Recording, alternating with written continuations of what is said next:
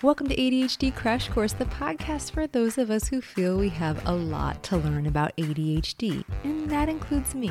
My name's Danae Cannon, and I'm your host. I'm an occupational therapist, a certified coach, a mom of more than one child with ADHD, and I have ADHD. So welcome to the Crash Course. We're in this together, and let's jump in. Welcome to ADHD Crash Course. Today we're going to talk about rejection sensitivity. Many people with ADHD deal with extreme sensitivity to rejection. In fact, there's been a term that's been coined that refers to this in people with ADHD by Dr. William Dodson. It's rejection sensitive dysphoria, RSD. And so a lot of people in the ADHD community will talk about RSD, and they're referring to this really extreme response to not just rejection, but the perception of rejection. And that people with ADHD often perceive rejection in all kinds of places where it's not intended, it's not being delivered to them, but they're going to pick that up in their environment due to this sensitivity. I know for me, I heard that all the time when I was growing up, that I was too sensitive, I was oversensitive. And what happened for me, and what happens for a lot of people, is you get that kind of feedback that you're too sensitive, that you're too much in that way, and you just learn how to mask that. You learn how to cover that up in order to be better received socially. So why do people with ADHD have this really heightened experience of rejection? And I think there's a couple factors here. The most obvious is this emotional regulation piece that we talk about frequently, that these heightened experiences of emotion. So it doesn't feel good for anyone to be rejected. Nobody thinks that's a good feeling.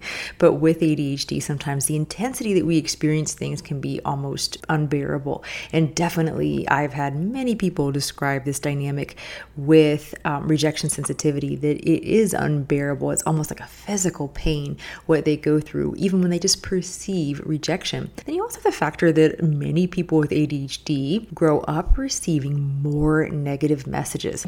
I just read something that said that by age 12, we're looking at 20,000 more negative messages than your neurotypical peers. And the research shows us that ADHD most definitely impacts relationships in children and adults. It impacts social skills. It impacts relationships. It has some pretty far-reaching effects on how we relate and interact with people. So there is a reality that we're probably getting more negative feedback as well. So you may understand a couple of the reasons that contribute to our likelihood to have this as ADHD brains, but what do we do about that? What do we do with this?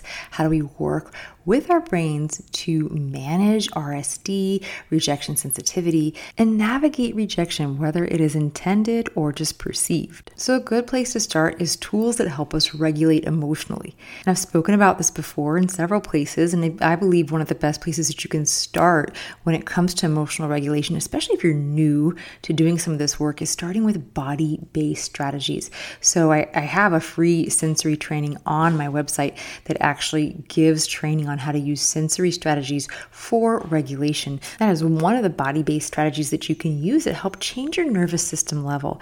And a thing that I mentioned in that training, and I want us to talk about here, is that when you are at a very heightened nervous system level, so when you're that big fight, flight, freeze, and fawn is the other one, us people pleasers and maskers.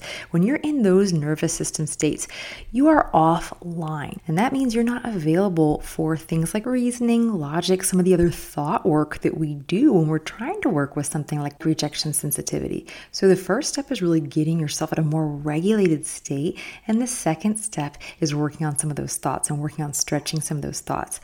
Anytime you have a situation where you're perceiving rejection and you're interpreting someone's behavior, their intention behind their behavior, you're doing a lot of interpreting. There's lots of possible ways that this can be interpreted, any one behavior. And I could give you dozens of examples between my own personal experience, my kids' experience, my clients' experience. But I'm going to choose one from my family and one of my daughters when she was younger. She was in a new school and it was hard making friends. She was on the quieter side, slower to warm up. It was hard for her to make friends. And there was an acquaintance that was kind of becoming a friend that invited her to go see her concert, this friend's concert. And so my daughter was excited about that and wanted to go support this new new friend. And so we went to this concert, and in the lobby, they had a place where you could buy a little candy for the performers and you could write a note. And my daughter kind of labored over whether she should do this, whether that's weird, whether it would be well received. And she finally decided, hey, let's just go for it and congratulate this person on their performance. And so she paid her a couple of dollars for this candygram, and it was sent back to her friend. And of course, she didn't see her because her friend was still performing. And the next day at school, she thought her friend might mention something, say something. The friend said nothing. And the friend never did say anything. Now, probably a lot of people would feel a little self-doubt here and kind of wonder what happened. Maybe some would want to clarify, ask the friend if they received that. Maybe some would just let it go. Might roll with it, think it's no big deal, the person forgot. But with rejection sensitivity, you spiral on this. Then it becomes really overanalyzing, second-guessing yourself, and attaching a lot of meaning when you don't actually know the meaning. And so she really struggled with this, with the possible reasons that this person didn't acknowledge her gesture. And so we played around with this. Of course, as her mother, watching her struggle socially, I was not like a completely neutral third party. I felt that rejection for her and felt like, oh man, that's disappointing for her. And so together we just kind of talked about, hey, what are the possible scenarios here that could be behind this? Maybe she just felt weird, didn't know what to say. Maybe it didn't get to her. Maybe it was given to another child with a similar name. Maybe she just forgot. Maybe she really hates candy. We worked on being flexible in our thinking, this cognitive flexibility where you're just trying on some different interpretations. What I've found personally is that it doesn't work if you only give like the best possible. You got to give the full range. You got to give yourself the full range to choose from. So if your first instinct is this person thought it was really strange and creepy that you gave him a candygram, put that one as one possible interpretation. Don't just stuff that away and refuse to acknowledge that that's where your brain went, but list all the possibilities. And when they're all kind of listed out there, when you go through all of them, the most negative one, the highest rejection one, does look less likely. Give it its space, let it be there, because that is where your brain a lot of times goes, but then give it other alternatives. And so it was weeks later that this friend ended up mentioning this to my daughter and asked her kind of hesitantly, did you send me a candygram at my performance? Because I could make out one letter, but couldn't make out the whole name. And I felt kind of weird asking you, because what if you hadn't sent it to me and that would make you feel uncomfortable? And so even though my daughter and I came up with half a dozen possible explanations for what was behind that situation, we did not come up with that one. And that is very frequently what happens. There's an explanation often that is much, much gentler than the one that our mind is going to jump to. So number one is get yourself to a more regulated place. Choose something to help you with your emotional regulation. Number two is try on some possible explanations other than the one your brain goes to first if it goes to a rejection scenario first. And number three is connect. Clarify. Another option for my daughter's situation was to just ask this friend, hey, did you get this thing? They would have been on the same page weeks earlier. And that can be hard if you're dealing with rejection, if you already are ready and primed for rejection, being vulnerable, asking for clarification, taking that risk of connection can be really tricky.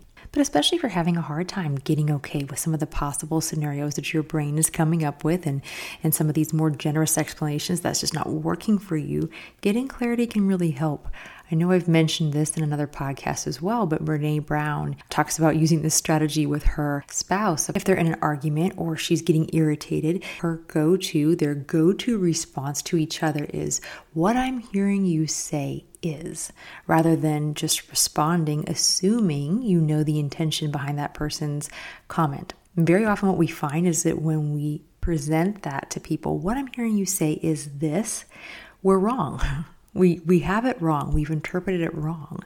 And it gives them a chance to say, yeah, that's exactly what I meant to say, or to say that has nothing to do with what I wanted to say and communicate. It gives a chance to clarify the message that we want to deliver. So wrapping up, sensitivity to rejection, sensitivity to perceived rejection is a very real, very difficult thing for many people with ADHD. And there are things that we can do about it. These are not all the things. These are just a few things that I can suggest that you do, things that you can work on to help navigate if this is a hard thing for you. Just a few quick announcements. Next week, I have a podcast that's coming out. It is an interview with Dr. Krista Reeves, Dr. Megan Reeves, and Sandra Brodkin. We're going to be talking about all things ADHD and auditory processing disorder. What's similar? What's different? What do we need to know? And I'm really excited to release this episode. It is a long episode. We ended up going for almost an entire hour, but it's so full of great information and information that's not just out there. I did a lot of my own searching and researching, trying to find answers for some clients about this topic, and I struck out, and I was fortunate enough through another professional to be introduced to both of the Dr. Reeves that were able to clarify a lot of my questions. And so this is one you don't want to miss, and that's coming next week. And if you haven't done so already, I'm encouraging you to sign up for the free sensory training that's on my website. This is a great regulation tool that's completely free. It is a class, a mini class. It's going to be a tool that you can use for your life, your whole family. If you have ADHD, if you don't have ADHD, it's a great regulation tool, a really empowering piece of knowledge about how you can impact your nervous system to help you focus, pay attention, and even calm when you need to. So take advantage of that. It's totally free. It's my gift to you because I think it's really important information for all of us to have. That's it for today, and we'll see you next week.